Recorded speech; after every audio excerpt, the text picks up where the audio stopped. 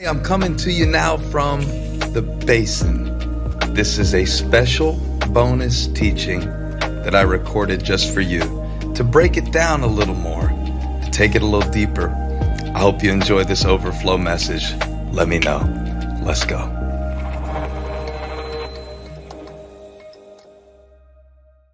One of the things that I'm always trying to learn, though, when I'm doing coaching is with creativity specifically, how do we keep the flow going when we have moments that we're not really overthinking things and we want to stay in that moment?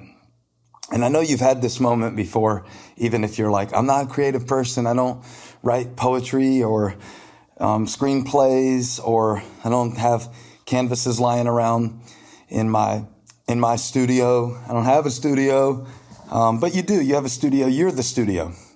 The inside of you is the studio where God, who is the master artist creator, is making a masterpiece out of every day. So even how you approach your day can either be creative or robotic, reactive. You know, I believe that. And I believe that sometimes when we label something as either, good, bad, many cases, right, wrong, cool, corny, we miss that thin edge where something can become special. I was in a songwriting session recently, and it was a complete joke until a moment when I said, hey, slow it down. And we were doing something real fast, almost like a jingle, like a joke, like a parody song, not Weird Al parody that's clever, just being stupid. And I said, slow down, slow down. And all of a sudden it went from stupid, silly, to something that was real serious and heavy. And by the end of the 2 days of writing, that was the favorite song that we had created of a couple of the writers. So I wish I could tell you. And that song was, Reckless Love. Well, we didn't write Reckless Love, and that song wasn't Reckless Love. It may not be a big song, but we definitely felt it was good. And it started with something that was really silly, right? And then at some moment we decided to slow it down. And I turned to one of my collaborators. I said, if we slow it down, this will turn into something. If we slow it down, this will turn into something. And I didn't mean slow it down and start talking and overthinking. That's usually a bad way to create a creative flow, to slow down and just to overthink and start taking things apart. Usually it's better to stay in the moment. What I meant by slow it down was just slow down the tempo. Like, let's just bring it down, boom, settle into it. And all of a sudden, something unlocked. So I wonder how many times in our life we have been on the verge of something special, but we told ourselves a story that it was silly. This is stupid. It doesn't matter. I wonder how many times we've been in the middle of saying something to someone and we interrupted ourselves with judgment. Here comes the psychological component, okay?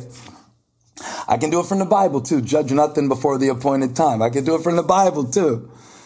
I can do it from the Bible too. I could do it from the Bible, from Jesus, when the woman was brought to him and they were rushing to judge her, and he slowed the whole thing down and said, hold on. And he did something special, and they were about to do something stupid. I could preach it from the Bible, but I just want to come at it creatively, psychologically, and tell you that sometimes you're on the verge of something special, a moment with your child, but it feels awkward, a moment with your wife, but it feels awkward. And you judge it and you go, oh, this is awkward. Oh, they might think I'm cheesy. Oh, I'm probably coming across like a know-it-all. This doesn't make any sense. So you stop. I want to encourage you for moments today where you push just past that point of awkward.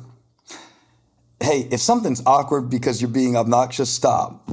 If something's awkward because you're making somebody uncomfortable, stop. If something's awkward because you don't know how to break eye contact, stop.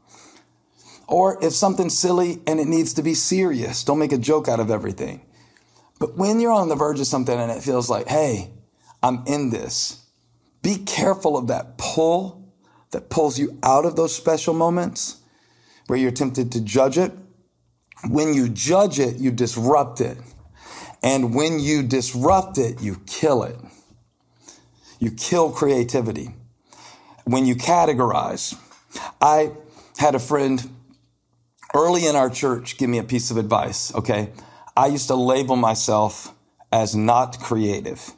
What I meant by that is pretty much I can't draw. Somewhere in my mind, I got the thought that creative people could draw. Probably in like 6-year-old Stephen's head, because it was called art class and we drew. And I don't like to draw, and I'm not good at drawing. Not technically, classically. I'm sure somebody likes it. Thanks for the support out there for all of you who are very non-judgmental. But yeah, I got this bad habit of saying, I'm not creative. I'm not an artist. I'm not creative. I'm not an artist. I'm not creative. And one of the guys we were starting the church with, I turned to one day and I said, I'm not creative. And a few minutes later, I shared an idea I had. And this is going to sound corny, but I wanted to do a little teaching in the church where I was talking about momentum. And I wanted to use the different, I wish I could hold up my computer, because I wanted to use the different keys on the computer: shift, return, control, option, and do the teaching around those different buttons. And I was saying it to him almost like, I know this is dumb, but you know how we do it. Like, I know this is stupid, but rolling my eyes at myself before I even got out of my mouth. Basically projection. Telling him why he wouldn't like the idea I was about to present before I even had the chance to present it. Saying his no for him so he couldn't reject me. And I told him my idea. He's like, that's awesome. I love that. Now, he was a designer. That he did specialize in visual stuff. He looks back at me and goes, I love that. He goes, hey, and don't ever say I'm not creative again. Now, remember, I'm the pastor. I'm the leader. I'm the boss in some ways, although he wasn't getting paid, but I was the boss. And he'd telling me what to do. So first it hit me. Don't tell me what to say. But then I'm like, oh, thanks. I kept that with me. He planted a seed in me. Like God told Jeremiah, do not say I'm only a youth. He said, don't say I'm not creative. You should never say that again. You're very creative. And I hear my wife say that sometimes, I'm not creative like you.